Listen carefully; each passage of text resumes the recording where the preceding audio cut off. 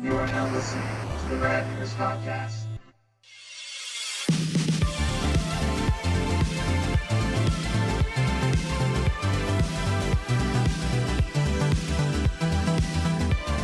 Hey, welcome to the second ever Rad Years podcast. I'm RK. I'm Squeezer.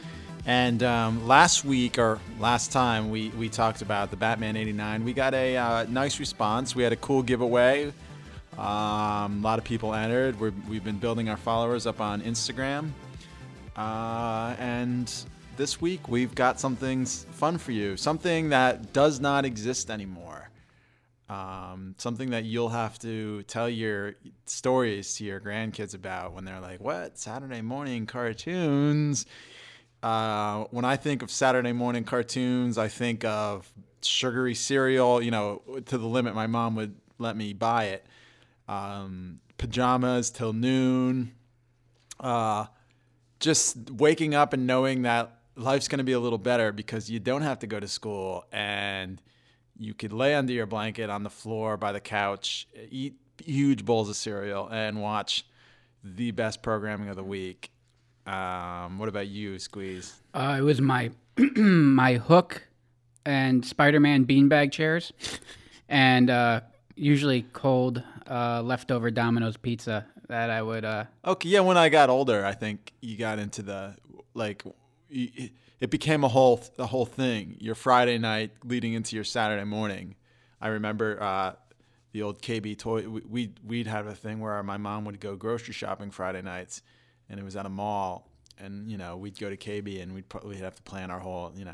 What are we gonna get? What are we gonna go home and watch? And then, what are we gonna? We gotta have our cereal ready. We gotta have our cold Domino's ready to wake up, and because it was really an event. Saturday morning cartoons. I was an early riser. Of course. So I was usually at 6 o'clock. I was up, ready to go, even though the traditional Saturday morning cartoons didn't start. You get some weirder 8. ones. Like on Fox, I remember the Wizard of Oz cartoon. Wizard of Oz. And I think that... Was it Mr. Noah? Dr. Noah? Professor Noah? It ran on the local ABC affiliate by us, and it was a guy on a boat that it was like a live action. He would make like a clock powered by a potato, and it was. I don't even know what this is. It was awkward. I can't even remember it. That's why it's not even on my list. But starting at 6 a.m. And I remember when I was really young, Romper Room was like the really early thing. But I don't know if that was regional or not. But I was not an early riser. And like to get up at 7 o'clock or 7:30 or whenever the hell we got up to go to school was the worst. And it was arduous for my dad to get me out of bed every morning. But for some reason, I would want to wake up on Saturday morning to make sure. I mean, I would sleep in my fair amount, but I would want to get the hell up so I could get down and watch cartoons, before we got some good Commodore 64 NES playtime in. So we're going to talk about each of our top 5, not necessarily our favorite, but some of our most formative, because we might do more down the line. But these are our 5 for now. And who's going to start? I'll start. You're going to start? Well, I'm going to let Squeezer start. And what is your number 1?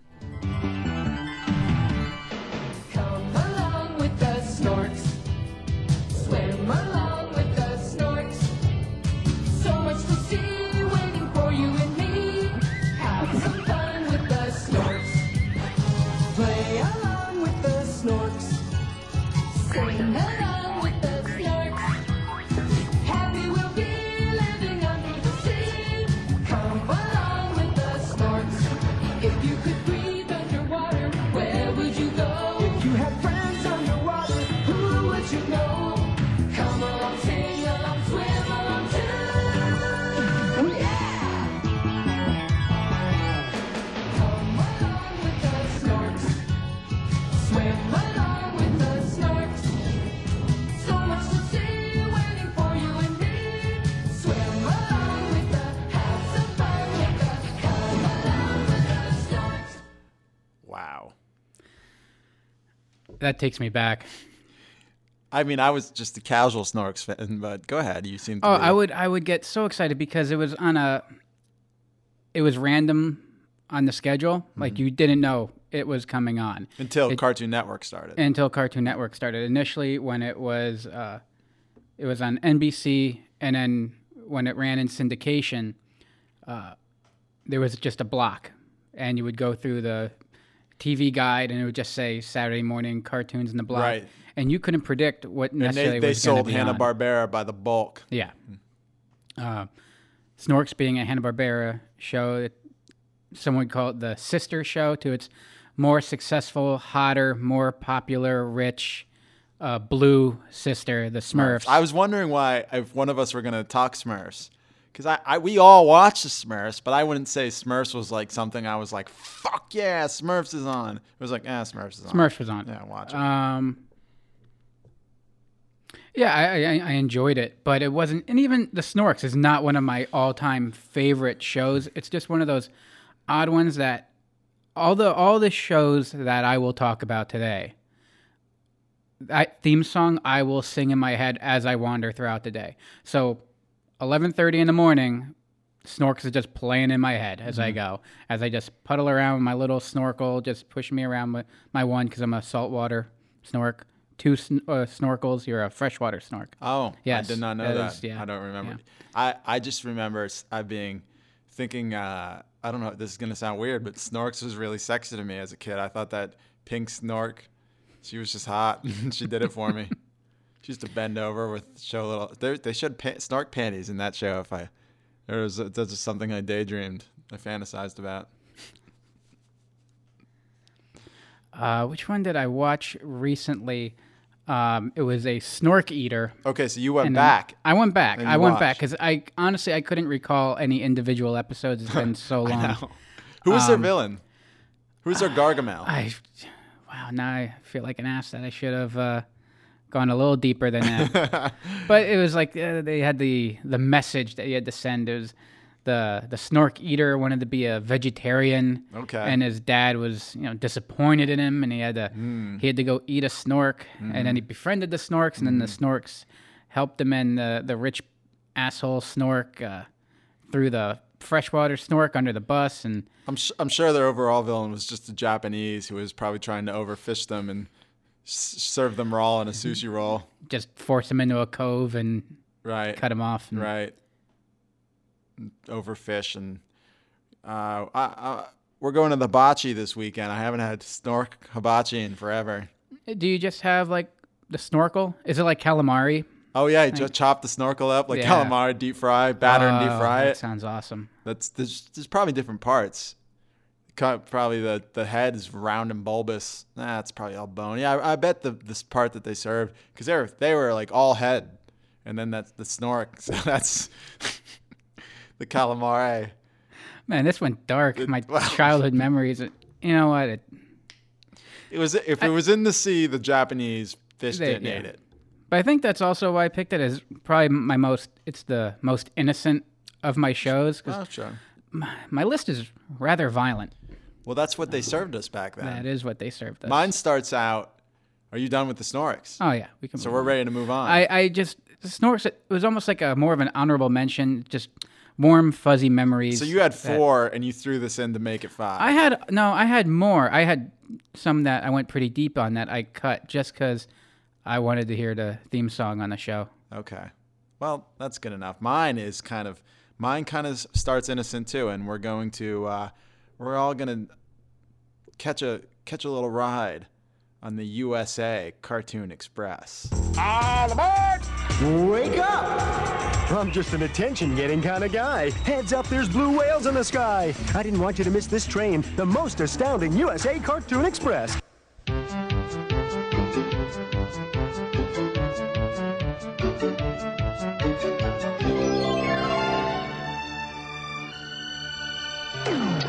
Listen up, you reptiles! You all recognize that voice, don't you? Bowser from The Adventures of Super Mario Bros. 3. The USA Cartoon Express, in my opinion, is my earliest Saturday morning cartoon experience that I could remember. I know there was earlier. I know I was watching CBS with Alf and Hulk Hogan's Rockin' Wrestling, and we'll talk about that in future shows. But this is the one that really, like, I can remember sitting in our upstairs living room with that wicker thing that held our television, our tube TV kids. This thing weighed 30 pounds and was smaller than your laptop screen. And we would watch the USA, the cable channel. What's USA's big show? Justified? Well, probably WWF. It always was. It was. You know what I lobbed off the beginning of that USA Cartoon Express? A Hulk Hogan promo for WWF. But yeah, so Saturday mornings they would syndicate programming, starting with Hanna-Barbera until Cartoon Network, and they preceded they were like the first ever cable cartoon block, preceding Nickelodeon by 5 years and Cartoon Network by over 10 years. And it started in 82 and it lasted till 96, so it had a good run. But now people who are of our era don't understand how important the game Super Mario Bros. 3 was. It's still, to this day, it's the best game ever. It is the best game. I'm sorry, it's perfect. In an era before the internet, it was dropped in our freaking laps by this movie called The Wizard that was nothing more than a 90-minute Nintendo commercial featuring Kevin from the Wonder Years that at the end, they play this mystery game at the Nintendo competition, and it's Super Mario 3, and we all lost our shit. It was, like I said, it was before the internet. No one had any clue it was coming, and we all just could not wait to get our hands on Super Mario Bros. 3. That's why I think there was so much fever around this show. To me, it was just awesome. And before Mario 3, there was the weekday Super Mario Brothers Super Show, which featured the live-action Mario and Luigi, played by Captain Lou Albano and Danny Wells. It aired weekdays, and Fridays was, of course, the Legend of Zelda episode. So Monday through Thursday, they would do a Mario, and then Friday would play a Legend of Zelda, which oh my goodness, I just remember coming home from school and watching that. I had my matching bed sheets. Then Saturdays was Captain Ed and the Game Master on NBC, and then when USA got a hold of it, they'd package the Super Mario Brothers 3, Adventures of Super Mario Brothers 3 with Captain and the Game Master. So let's talk Super Mario Brothers 3. Each 30-minute episode featured 2 stories. They did away with the live action, and most stories involved the Koopa Kids, which I thought was awesome. And it involved all the Mario 3 worlds and power-ups. And like you heard in that theme song, that was a rendition of the game music.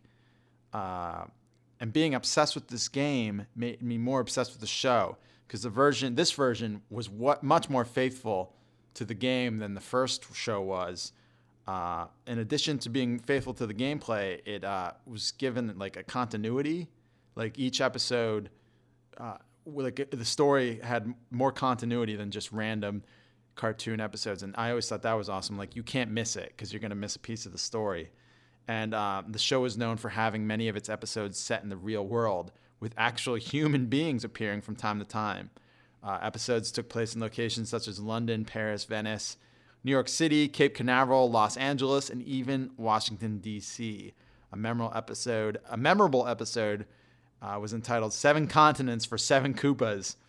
And it was about Koopa having the Koopalings invade each of the 7 continents. It was just awesome. And celebrity appearances by none other than the great musical group Milli Vanilli. Yeah, Milli Vanilli was in animated form. Yeah. And they helped Mario and Luigi save the day in one episode. That was just, it was preceded by Super Mario World as the game went on. Or the game went on, and that they get rid of Toad for Yoshi, and it was set in Dinosaur World, and I didn't really like that one as much. And then they would like bundle them together and have the Super Mario All Stars show. Mm-hmm. But for me, the true gem of all those shows was the Adventures of Super Mario Bros. 3. What made the show great was it had so much material to work with. For the time that Super Mario Bros. 3 came out, the game, it was so deep. as far as just characters, Power-ups. power-ups. There was so much material to work with. Right, Each instead of the of Koopa one kids, bad guy, you now had 7+ Bowser. Each of the Koopa kids had their own unique story, and It confused us because they went by their American names, and in the game they went by their Japanese names. Classic Nintendo with Princess Peach, Toadstool, Daisy. Who the hell knows? Yeah, It's all over the place. But yeah, that's my first. You ready for your second? All right, here we go. Teenage Mutant Ninja Turtles. Teenage Mutant Ninja Turtles. Teenage Mutant Ninja Turtles. Heroes in a half shell. Turtle power. They're the world's most fearsome fighting team. We're really hip. Ninja Turtles. They're heroes in the half shell, and they're green. Hey, get a grip. When the evil Shredder attacks, these turtle boys don't cut 'em no slack. Teenage Mutant Ninja Turtles. Teenage Mutant Ninja Turtles. Splinter taught them to be ninja teens. He's a radical rat. Leonardo leads Donatello does machines. That's a fact, Jack. Raphael is cool but rude. Give me a break. Michelangelo is a party dude. Teenage Mutant Ninja Turtles. Teenage Mutant Ninja Turtles. Teenage Mutant Ninja Turtles. Heroes in a half shell. Turtle power. Wow. that is a minute-long intro to a 29-minute toy commercial that aired every Saturday morning. That's exactly what that show was. It was fantastic. That show was so good. But it And was the we ate up the syndicated episodes in weekdays, and then the new ones on Saturdays. Mm-hmm. It was gospel in the early '80s, And- or early '90s, late '80s. it was what it was because of the toy line. It differed from the comic so far because they felt that they couldn't Playmate wanted to sell toys. Mm-hmm. They weren't going to sell toys to kids. Well, no one's gonna buy an action figure of each turtle wearing the same red The same red bandana. mask, yes. Yeah.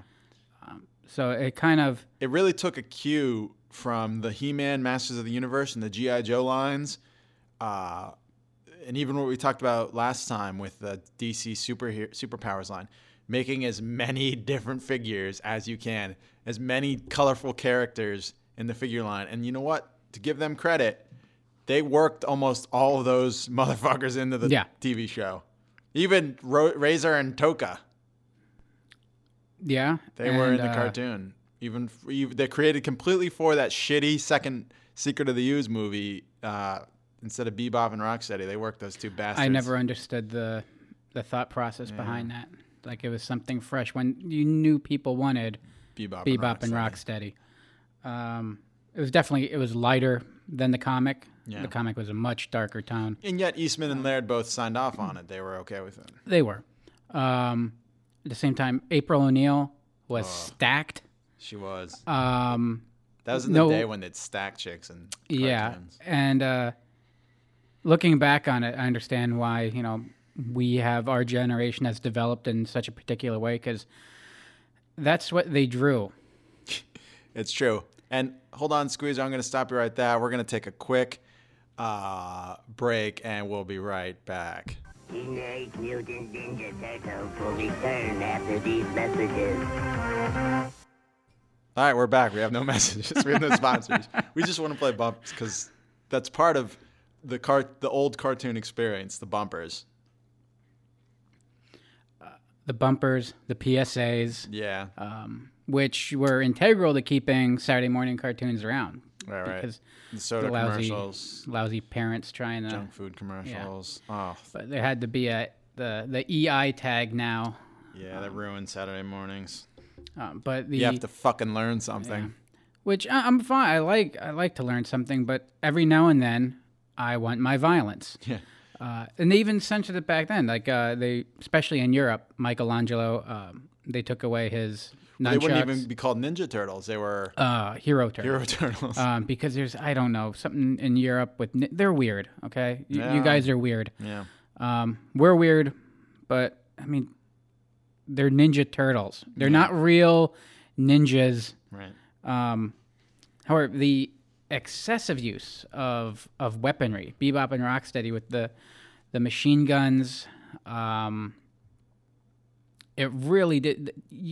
Nothing like that would ever hit the airwaves now, and especially with the intent to sell toys to kids. But also at the same time, it was done on a very tight budget. Animation was very cheap. Oh, back then. Well, Yes. it wasn't as bad as it was in the Filmation days, No. but the 80s was like of animation. Well, but it was bad. It's because at the time it was syndicated for its first 3 years. There were less standards for syndication. Eventually, CBS picked it up, and then it ran from 90 to 96. And then the last 3 seasons got a little weird. They started getting dark. They called it the Red Sky seasons because like the sky was always red, and it was a lot of Dimension X, and all the humor was pretty much lost in it. But the first 7 seasons, animation shortcuts aside, just a spectacular show. And I understand it was made to market toys, and man, did it do a good job. Like I said, I had the blimp, I had the pizza shooter, I had the. Well, we discussed that you were the most spoiled little bastard on the planet.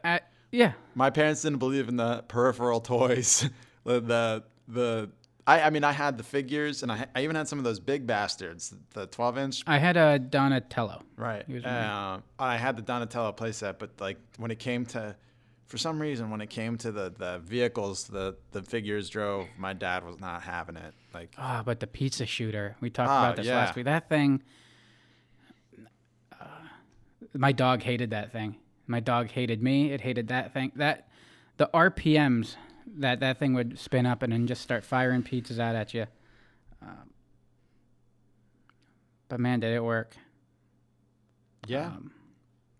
I mean, I had Rat King, Baxter Stockman. Like, why do I need basically it's a Jeff Goldblum fly action figure.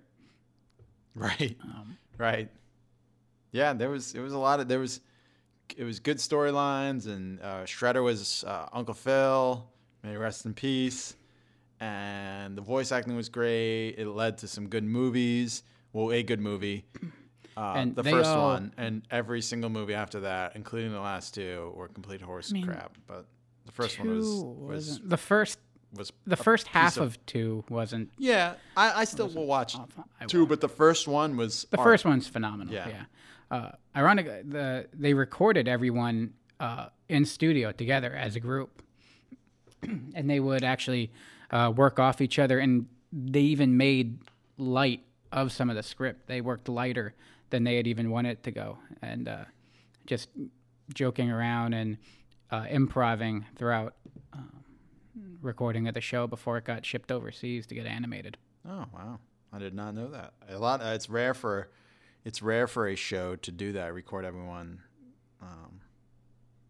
in the same I room. believe. I think a lot of it had to do with it just being cost effective. Oh, okay. Whereas now you're only paying for one session of studio time, versus booking it for everyone, and they could usually rip through an episode in a day. Wow, that's good. It's a good bit of knowledge there, Squeeze. Are you all done on that one? Yeah, it's my Ninja Turtle. Are you ready to fast forward to 1997 when we were in high school and we would never admit we were still watching Saturday morning cartoons? I wouldn't. Yeah, I don't think I would admit it. I was definitely doing it. I don't know if I was watching anything new though. I was probably just trying to catch reruns or. Well, I was not like it wasn't like I still woke up, and we'll get to it. Here we go. Here was my favorite.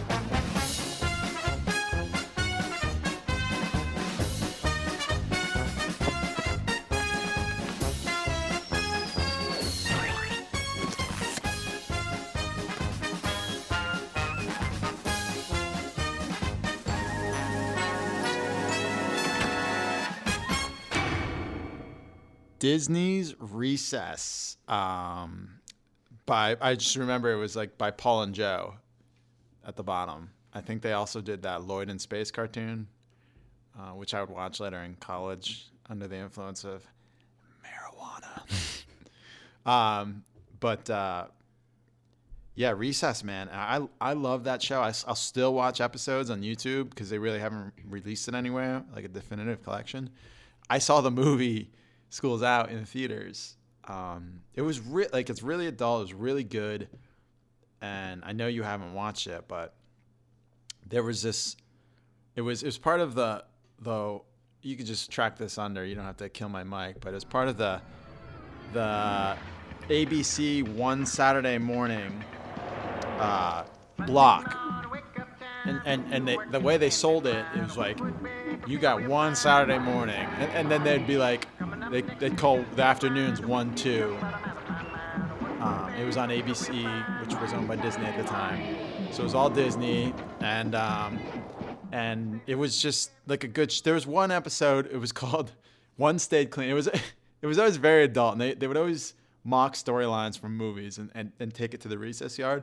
But there's this one episode called One Stayed Clean, where Gus, who was the new kid who was of a military family that traveled. So they all come to school dressed up, and they're all angry because they're all dressed up like we were in high school. And you really relate. And then Gus shows up, and he's like, they don't care if they're going to get dirty. But Gus is like, I never had a good school picture before. So the gang's goal is to keep Gus clean. And it's just the hijinks. Recess was just a good show. I still like it. It's still fun for me. It's still real to me, damn it. But yeah, I'm gonna whip out another show from when I was in college that I watched from the One Saturday Morning clock.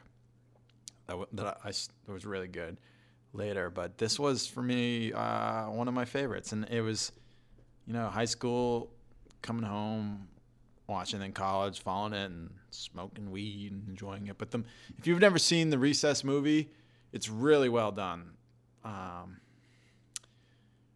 And just if you get, I'm sure there's episodes on YouTube if you want to check it out and get into it. It's a good show, but it's not gonna have as many fans as your next one, if I'm not mistaken.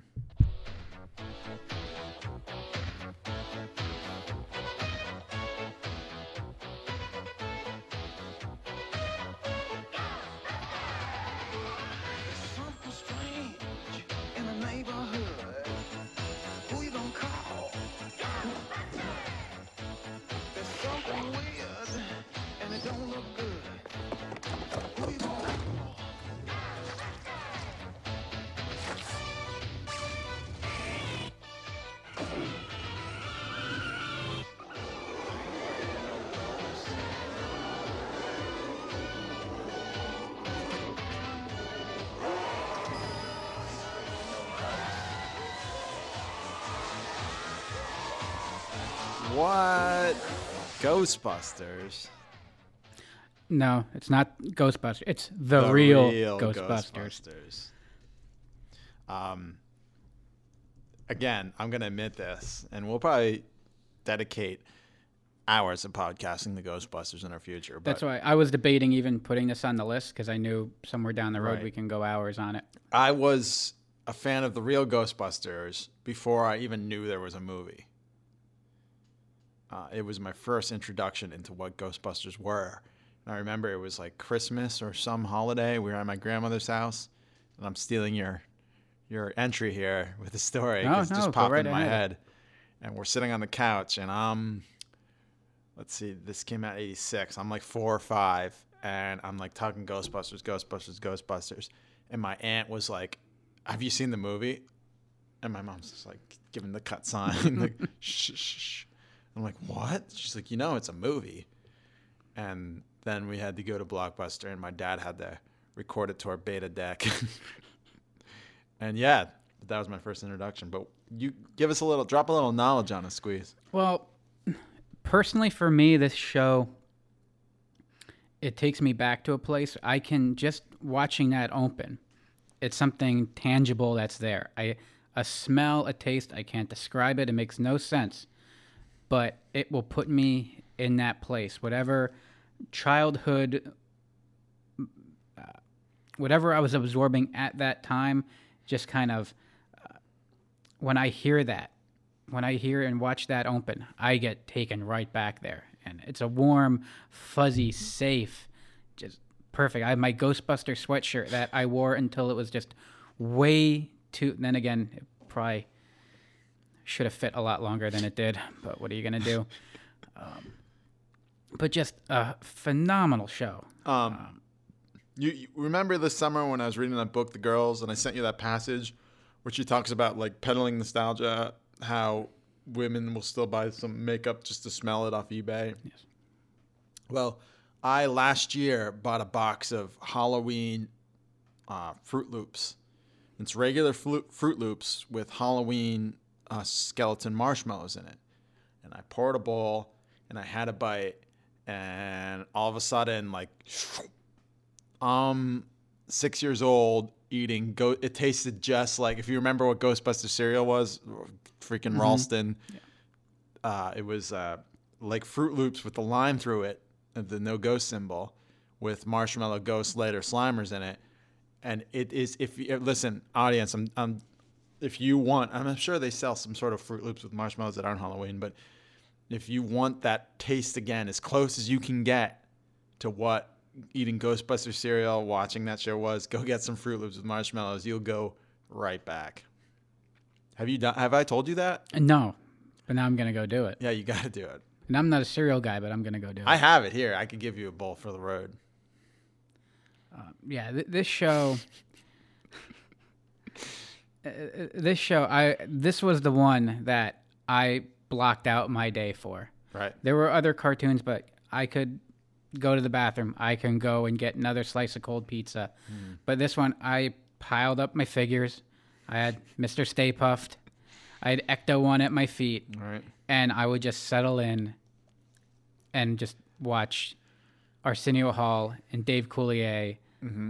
Well, Dave Coulier later was Pete Venkman. Yes. I believe the guy who originally played Pete Venkman's name was, what was his name? It was Lorenzo something, and he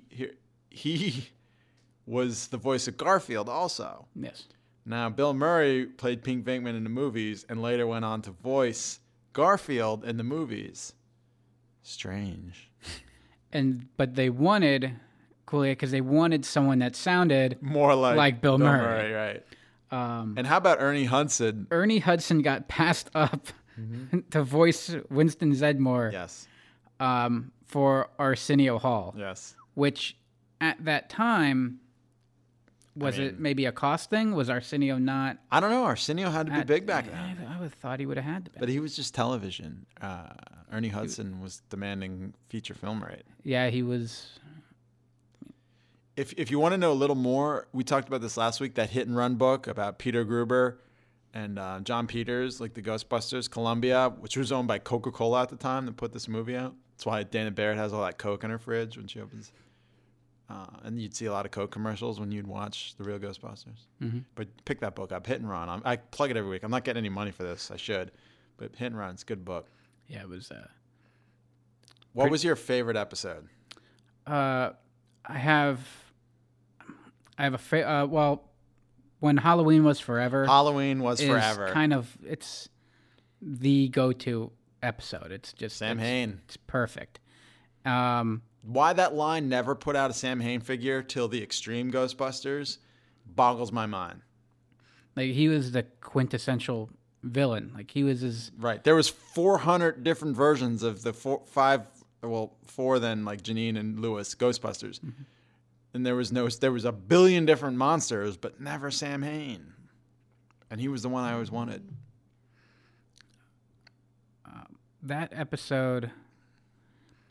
Well, it was a two-parter. Right.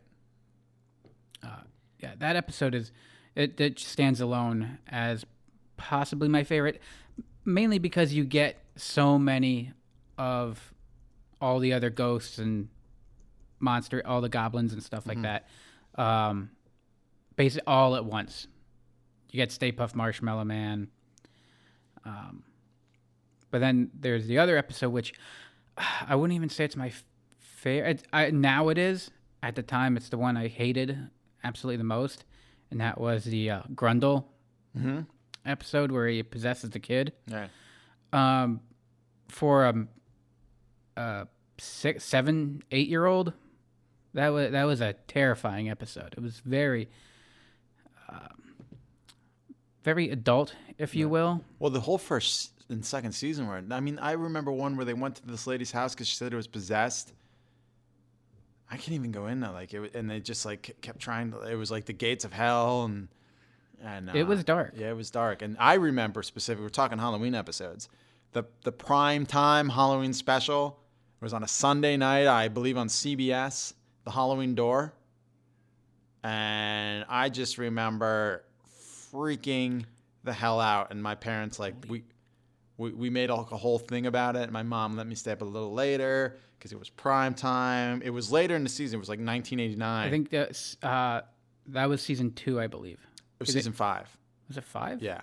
It was right after the movie came out. The movie came out in July of that year, and then this was October of 89. The Halloween Door. The Halloween Door. Yeah, not When Halloween Was Forever. The Halloween Was Forever was first season. The Halloween Door was the one where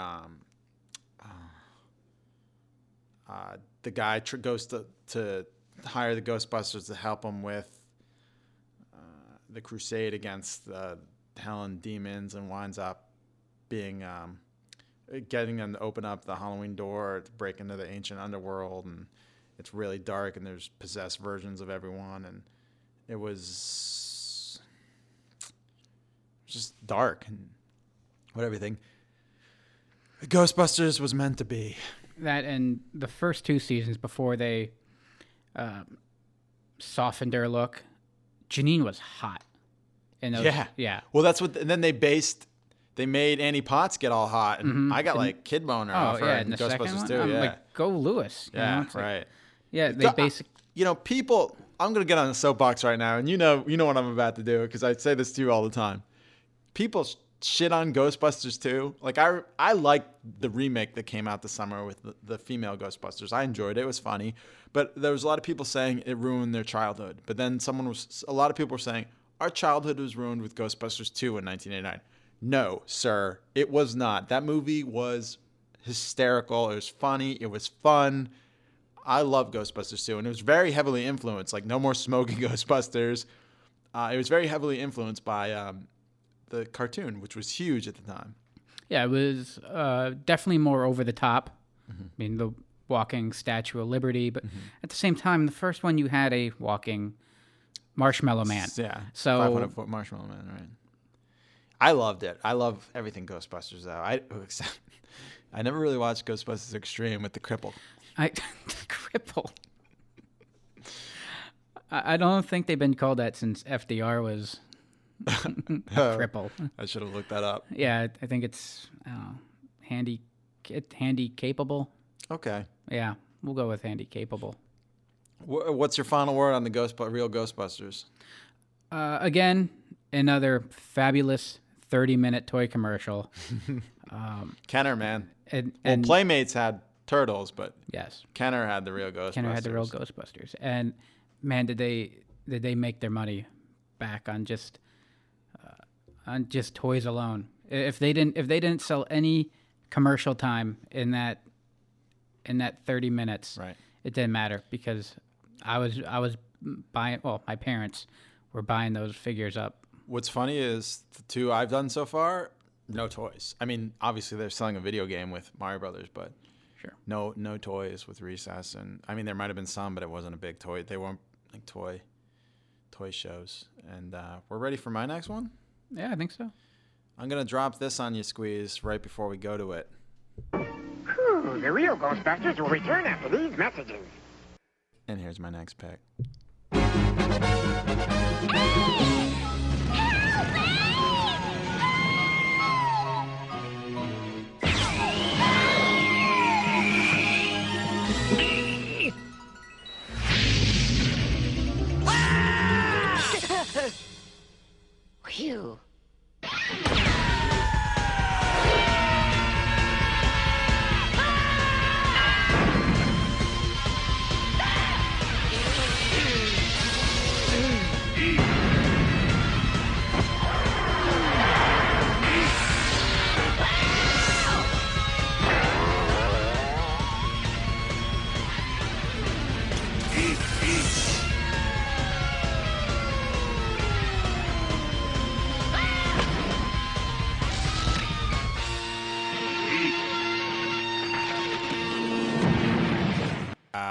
Oh, Eek the Cat. Do you remember Eek the Cat? Oh, absolutely. And Eek the Cat and the Terrible Thunder Lizards. Right, Extravaganza. Extravaganza. Went under a couple names. Eek the Cat had a bit of a run, but before we talk Eek the Cat, we should talk Fox Kids, which became a powerhouse in the mid to late 90s, all through the 90s. It was the powerhouse of Saturday morning cartoons. I mean, let's rattle them off. We're going to talk about two later. We won't mention it, and you'll be able to guess them. But Bobby's World, I mean, the Power Rangers, which really weren't my thing, that came later, but that was huge. Eek the Cat, the Pirates of the Dark Water. I'm forgetting a lot. Squeezer, you want to help me out here? No, because now I'm concentrating on the two that are up on the list, and Oh, you're kind of... But no, Fox Kids ushered in like so much. Actually, all three of our next four picks got their start on Fox Kids. And this one in particular came later in its run. I believe it started in when did it start? Sorry, I seem unprepared at this one. 1994. Well, no, it was retitled 1992. It started in 1994. They retitled it Extravaganza. So 92. We were 9 and 10 years old, and the lovable cat. It was so funny and so like subversive and somewhat dark too. And his big fat Annabelle, his girlfriend. I think the juxtaposition, the juxtaposition of his innocence. Yeah, he always puts others first, others' safety needs and comfort before his own. And kumbaya. I think that's why. I mean, you're just a sweet boy who always does that for me, and that's probably why I gravitated to you, because I loved Eek. I even had an Eek stuffed doll that I had on my dresser. I got from KB Toy Store. Like liquidated because no one fucking wanted Eek dolls. It was like $3, I think. But yeah, there was Sharky the shark dog that always terrorized him, Annabelle's dog. And the single mother of the family that Eek lived for, mom. And it was just so out there. Mittens, who's always like, oh, he's always nervous. Oh man, I don't know. And the Squishy Bears. There was and then the Terrible Thunder Lizards came later, and they were just idiots. That was really fun. That was really funny too. And then it was ended by a show called Clutter, which I don't particularly remember. It said it followed Ryan and Wade Heap and their pet Clutter, who they created from a pile of junk because they couldn't have a real dog due to their father's allergies. I don't remember that at all, but I definitely remember Eek. Like, I don't know. For me, it was just... It was such a light show. Right. Compared to a lot of, like, my list and a lot of the other stuff that I watched. Life with Louie was another Fox Kids. I'm looking Louie. up. Oh, the Spider-Man. You know, I didn't even remember. I don't know why now I'm thinking about it. I didn't put this on my list because it is one of my favorite cartoons ever, The Tick. Oh, I didn't even think to put that on. Didn't even think to put the Tick on. His Tick was so good. And then Fox's Peter Pan and the Pirates. Tasmania was good. There was just so much. Beetlejuice was part of that.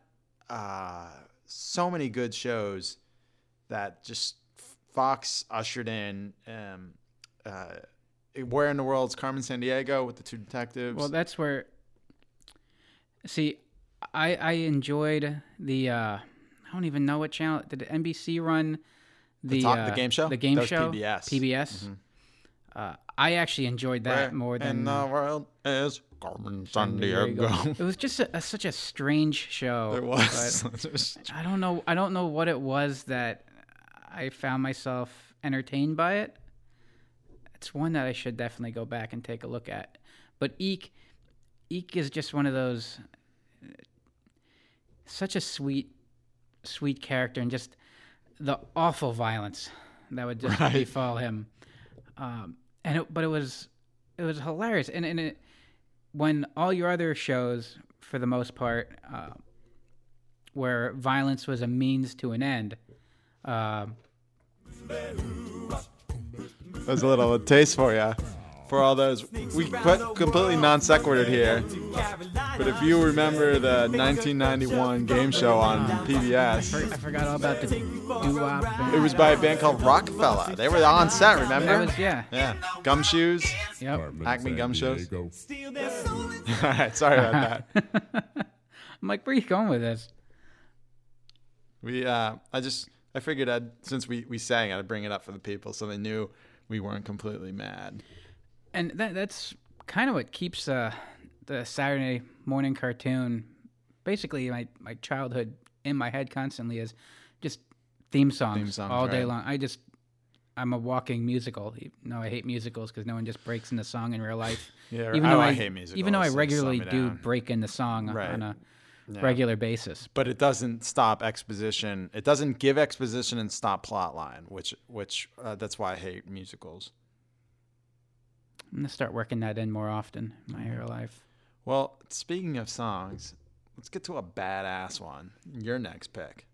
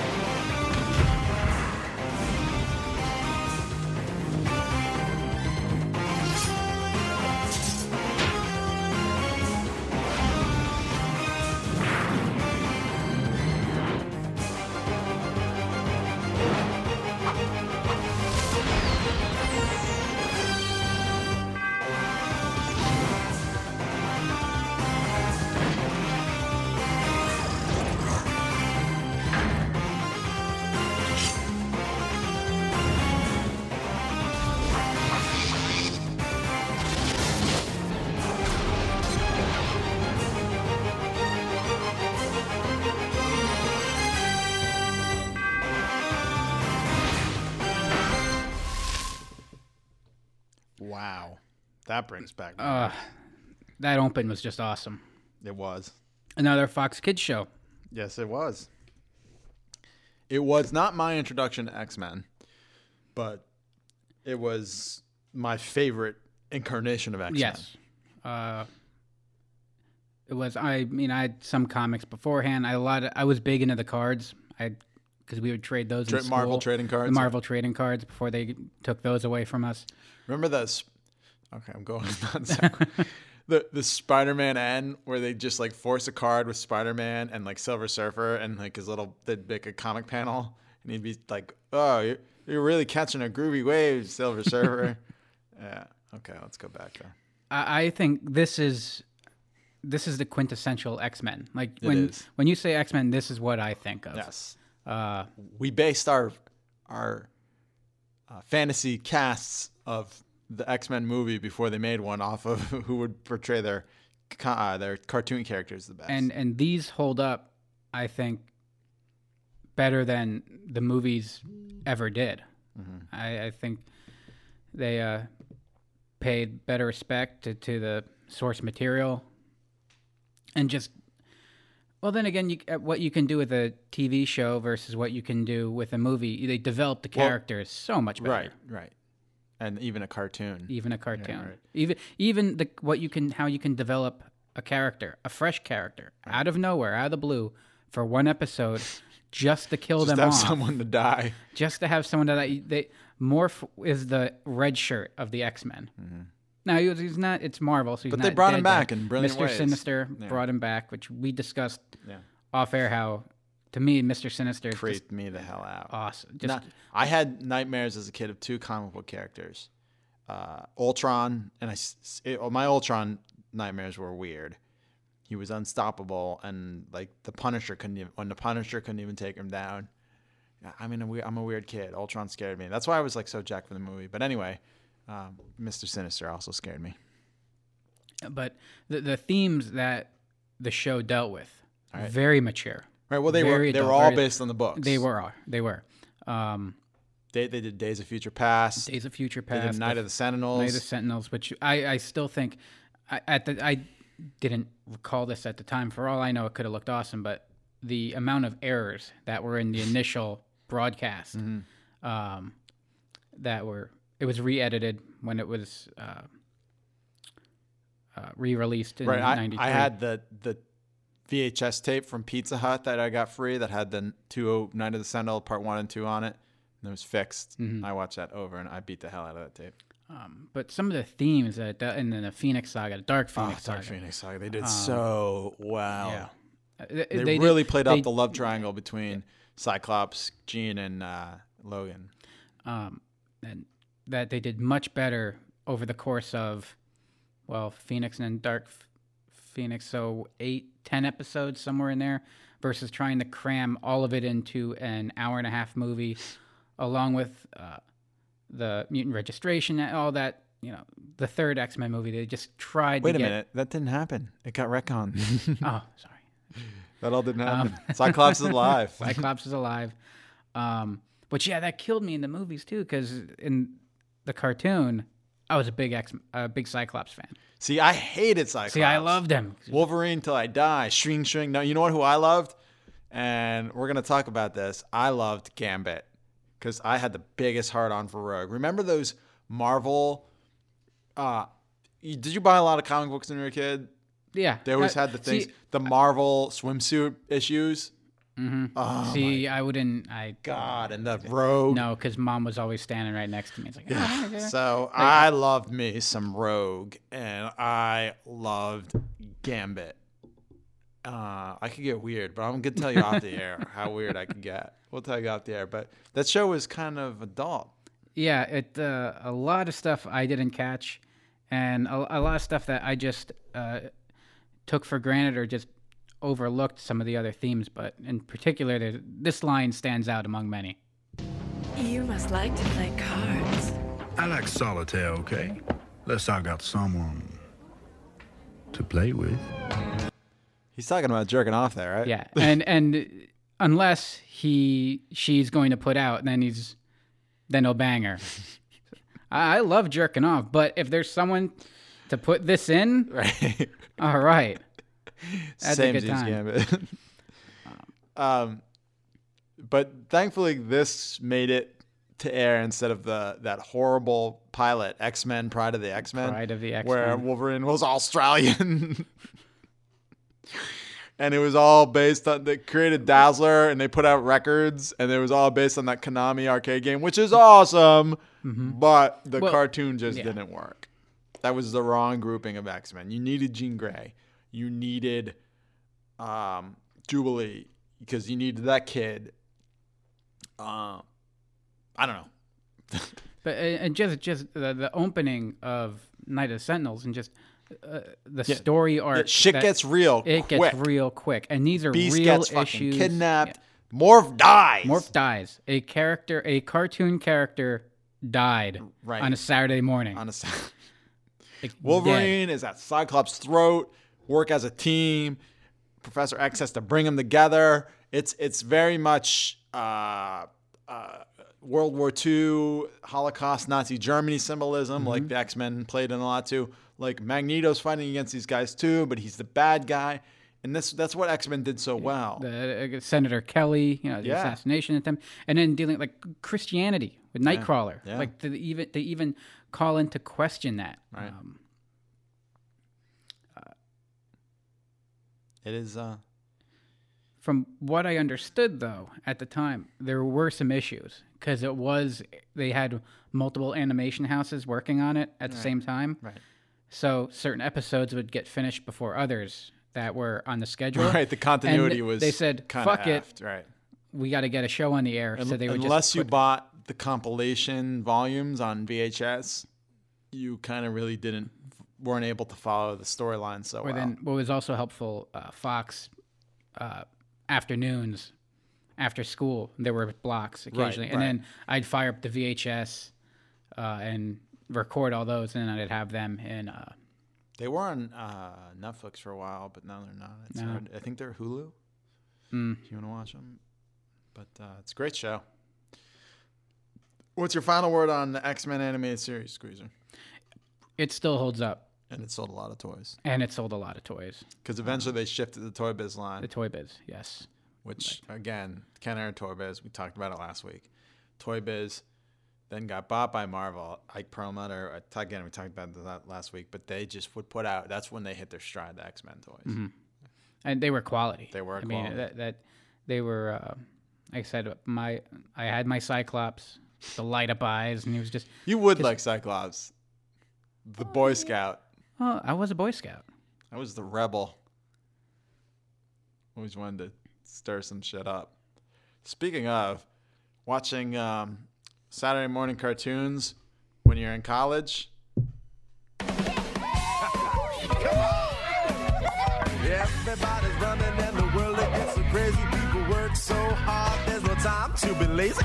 The weekend comes, I'm down with that. Grab your ball, grab your bat, head to the beach, grab some rays. Better hurry up, just got 2 days. Playing games, hanging out, roller coaster, there's no doubt. Go to the mall, lot of fun, pizza ride.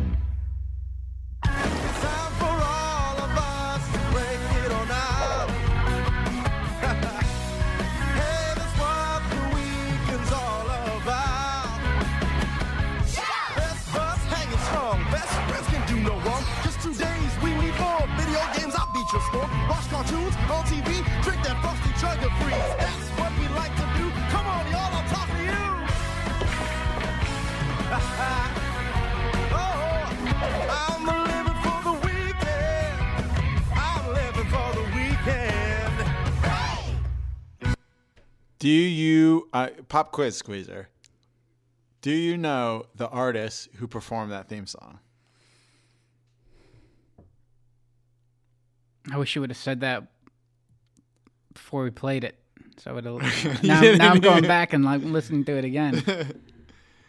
Let me give you a clue. Chappelle Show.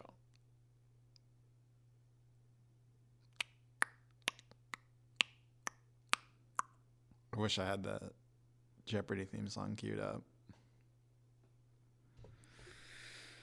Chappelle Show. Oh, you're really dropping the ball.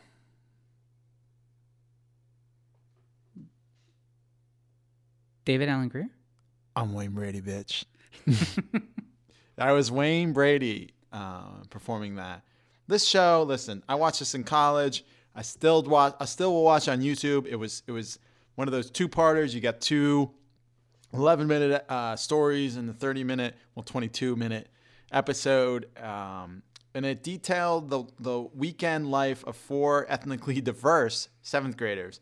You got Tino, the witty Italian-American single mom, oddball, who is always making bizarre, creepy references and kind of like, I don't know, me or you.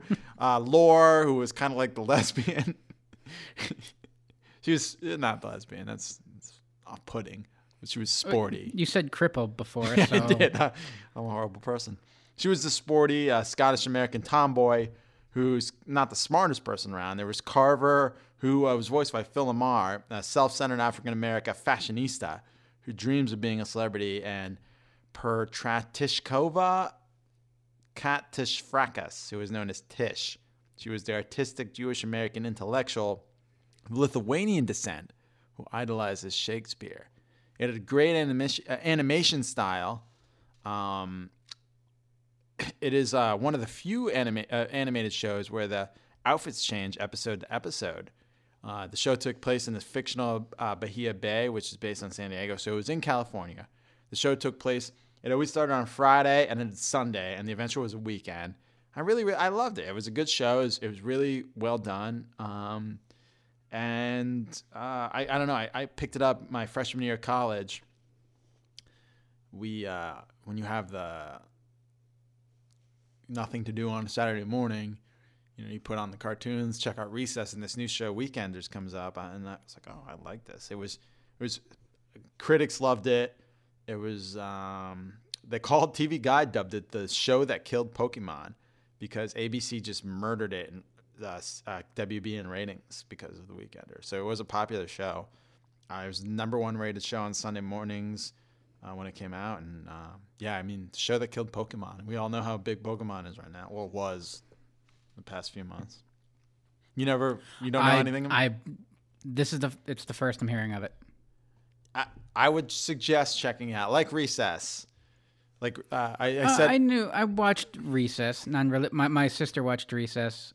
I caught Recess here and there, But no, this It's on YouTube.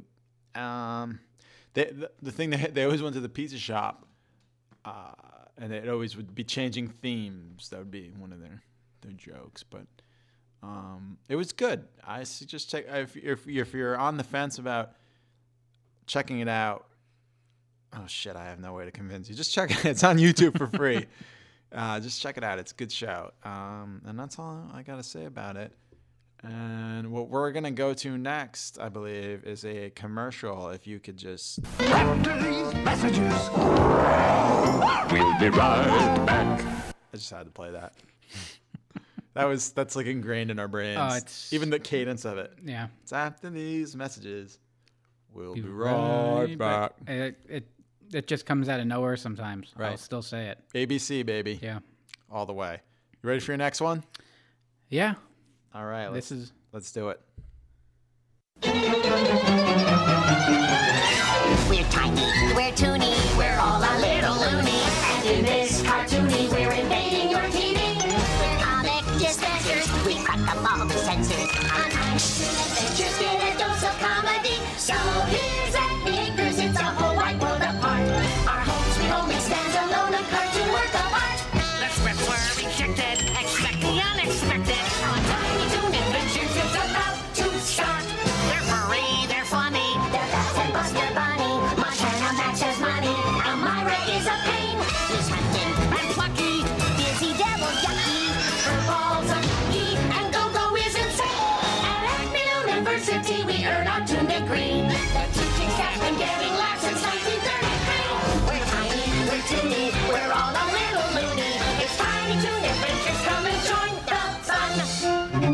And now our song is done. What a good pick. Tiny Toon Adventures. It's the small little cartoon that could produced by there's a little production company out there named Amblin Entertainment that was headed What's up his by name? well, there's this guy Frank Marshall and Kathleen Kennedy. Right, they're nobodies. And they've produced a couple movies. Right. And then they're Frank Marshall's directorial debut was... What's my favorite Michael Crichton movie that is, many feel, the worst movie? Congo? Yes. But he also produced the massively successful Jurassic World. Well, and their co-founding partner, Steven Spielberg. Oh, that guy. Yeah, that guy. Wait, Kathleen Kennedy. What did she do recently? Something called Force Awakens? I think that's... Oh, that Star movie about the wars. Right, yeah. Yeah. She's the president of this company called Lucasfilm. Yes. I don't know. These people had their shit together. Yeah, right. Yes, they do. I don't It's no surprise this was a massive success. Yeah, it's probably one of the best cartoons ever made. Absolutely. And when it came out, everybody in our age group in 1990, and it came out in prime time. Yeah, in September of 1990, and we were all obsessed with it. Yes, I had crayons. Yes, I remember waiting. They teased it. I remember waiting for that night that this cartoon was going to debut. Right. And it was just phenomenal. It was so well done. Right. The humor. I watched old Looney Tune reruns all the time. Right, and all the people who wrote it, it was a labor of love. They grew up with that, yes. And they were trying to recreate that without making a new generation. And I think they succeeded. I think they succeeded on all fronts. Absolutely, it's smart, clever. Is that basically saying the same thing? The slapstick, it fits perfectly. There's depth to it. It was a really good, like even their counterparts, like they could have just done like simple counterparts, but like Montana Max and Yosemite Sam are their counterparts, and like Montana Max is the rich kid who fires off instead of the prospector. Plucky Duck and Daffy Duck, Hampton and Porky Pig. I mean, Hampton was my favorite. I had a Hampton doll. Like, I had a lot of fucking cartoon dolls. But I had a Hampton doll. I gotta go. I'm gonna say Plucky. Plucky was good. Just the over the top absurdity of it. Plucky was who I wanted to be. I was Hampton. No. I was Plucky and wanted to be Hampton. I wanted to be that sweet, lovable guy, but I was an asshole. I was furball, but I wanted to be Plucky. Just Plucky is the center of the episode that sticks in my brain the most. I don't know if you recall the Albert Einstein episode where he wishes to become Albert Einstein to pass his math test, and I always stuck with me that Einstein failed math.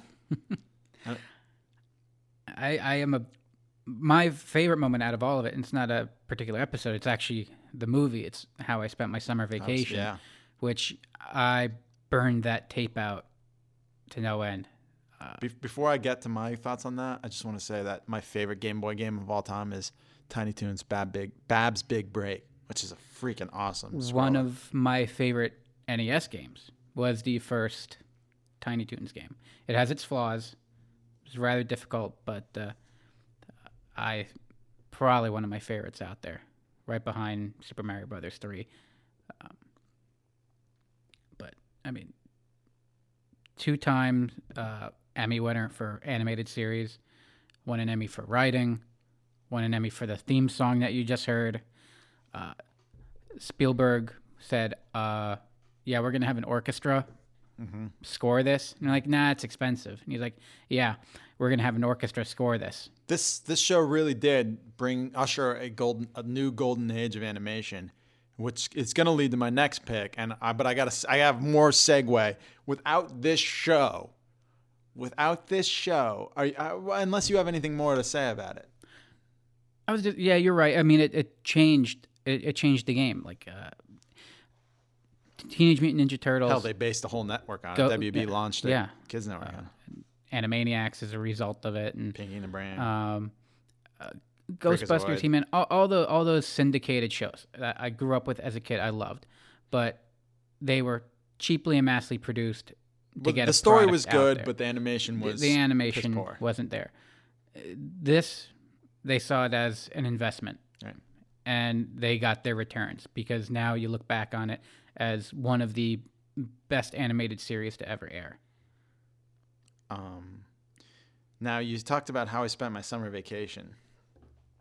One of the writers on that wonderful movie and a writer on the show was a man by the name of Paul Dini, who, in my mind, is one of the best Batman writers on the planet. And we talked Tiny Toons. We would not have gotten my next pick if it was not for Tiny Toons. Tiny Toons led directly Bruce Timm, Paul Dini. It led directly to my next pick. I'm going to drop this on you. You know what it is. You're going to love it.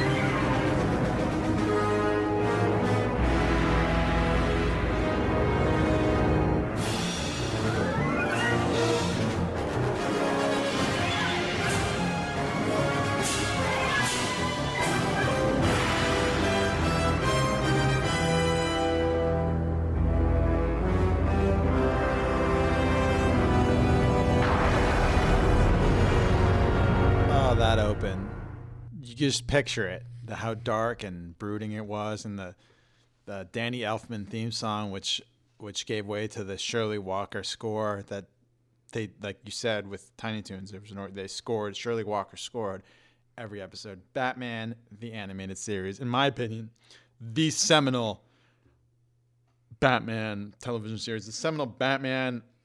Anything outside the comics, this is superior to. I think in a lot of ways, it's even superior to a lot of the work in the comics. Sure. Like, there's like great books like Dark Knight Returns, Killing Joke, but the animated series was just so good. And it premiered in prime time with on leathery wings with Man Bat, and we're like, who the fuck is this? What is this? And I'm like going back in my books. I'm like, oh shit, he was a character.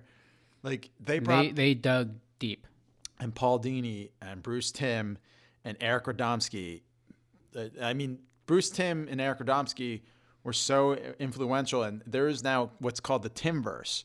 All those shows that preceded, like Justice League, Superman, like it was all in Bruce Timm's style. And Eric Radomski and those, they painted it on black paper, and then that's how they made the dark Gotham City. Like they took black paper and they started painting on that instead of your typical white, and it was dark and brooding and serious and just like, I mean, Mr. Freeze was a joke of a villain. Mm-hmm.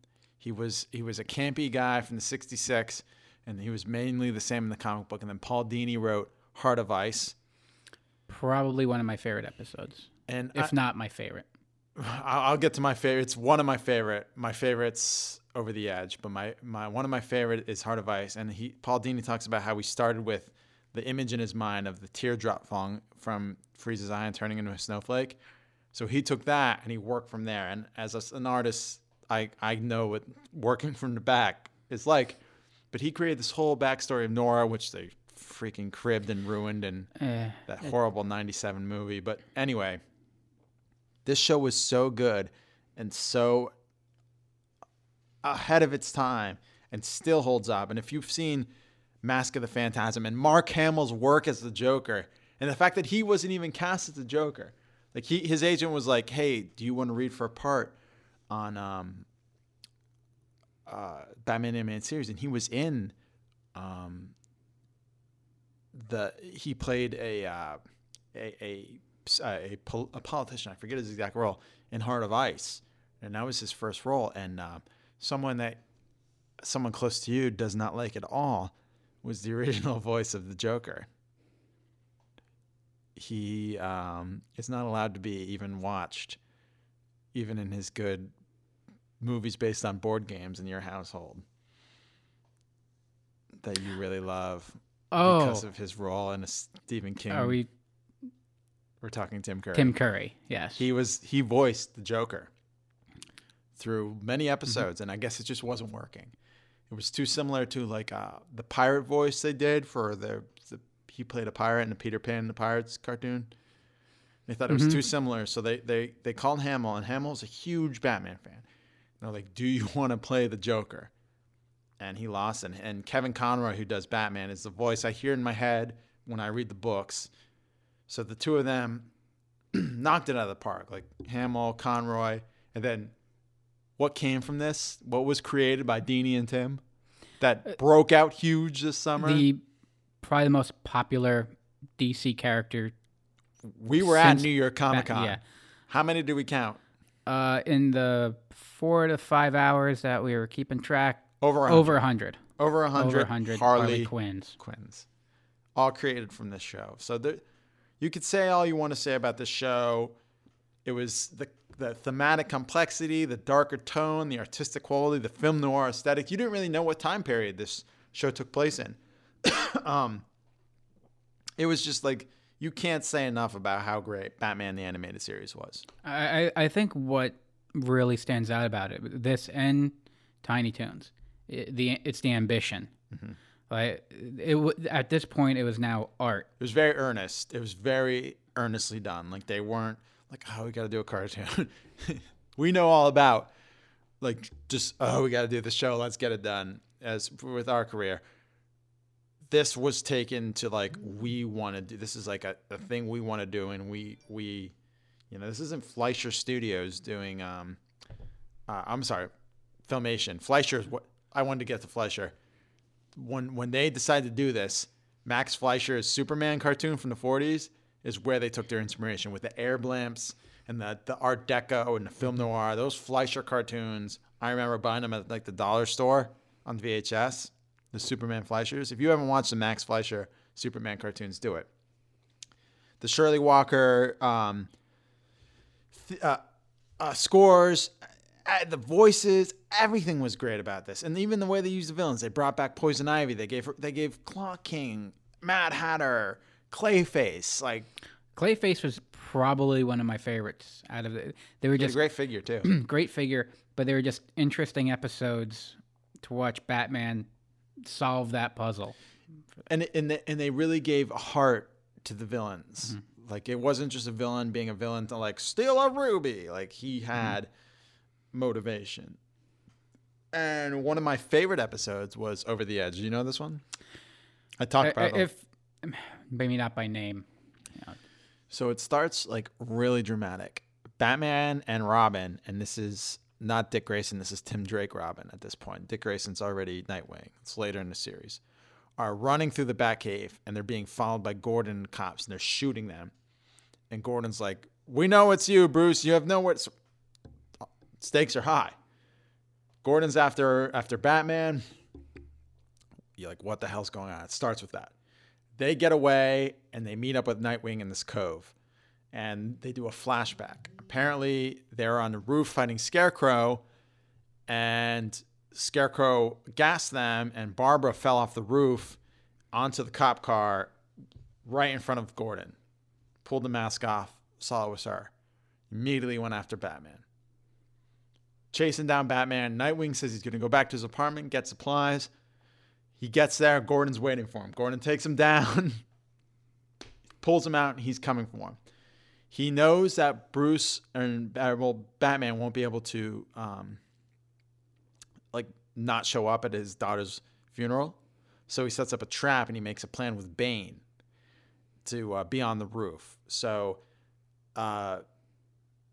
Batman's up there. Bane comes out, and he has this like, "Oh, what should I expect from the murder of children?"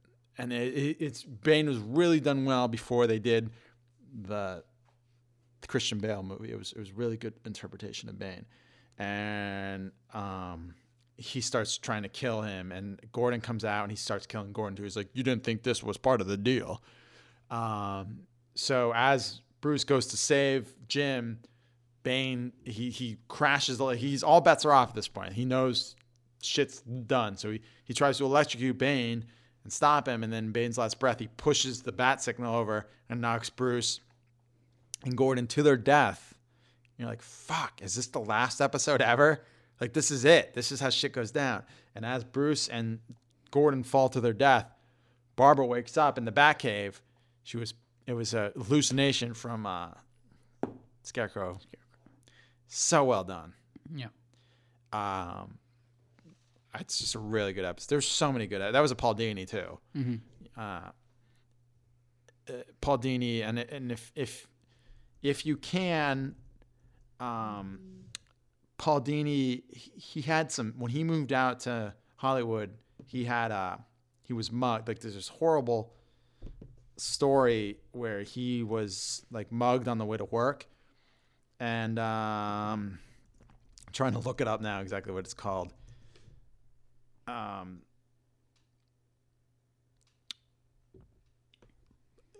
He wrote, so he was mugged and he was beaten like almost to death, and then he struggled to like if you listen to his interview on Nerdist, he tells this great story how he had to like get to grips with his own Dark Knight. Okay, so the comic's called Dark Knight, a true Batman story, and he talks about how Batman helped him get through like a dark period. Pick it up; it's a great book. Like, Paul Dini is one of my favorite. And there's comic books. Follow me on Twitter at RK Film Co. and I'll tell you some good comic books. My voice is cracking like Barry to get on Paul Dini. But I don't know do you have a final word on Batman the Animated Series? Another one that just holds up. I will go back and just watch random episodes from time to time. There's just something about it, something just so tangible. Like you said, the way it was painted. This wasn't an animated. This was a painting, and it just. It was good. It was a great show. So check it if you never saw it. It's on Amazon Prime for free. You buy the DVDs. You can check out all these shows if you just dig hard enough. And you email us at rad.years@gmail.com and tell us what your favorite shows were. Tell us what other things you want us to talk about retro-wise and the best rad years of your life on our podcast. Go on our Instagram and see a lot of rad stuff at _rad_years. And just keep listening to our podcast. We're going to have great giveaways. We gave away a Batman 89 figure on the box. And I don't know. Squeezer? All right. Next week, we're talking NES. Oh, yeah. Who no one could get their hands on one of those mini consoles. The retro. We don't need to worry about that. I'll just throw some cartridges in my NES, jam a pen in there, smack it on the side a couple times. Blowing the cartridge blowing first. We're gonna bring you everything NES next week. Our favorite NES moments. So for this week, Saturday Morning Cartoons, we're signing off. I'm RK. I'm Squeezer. Have a good night.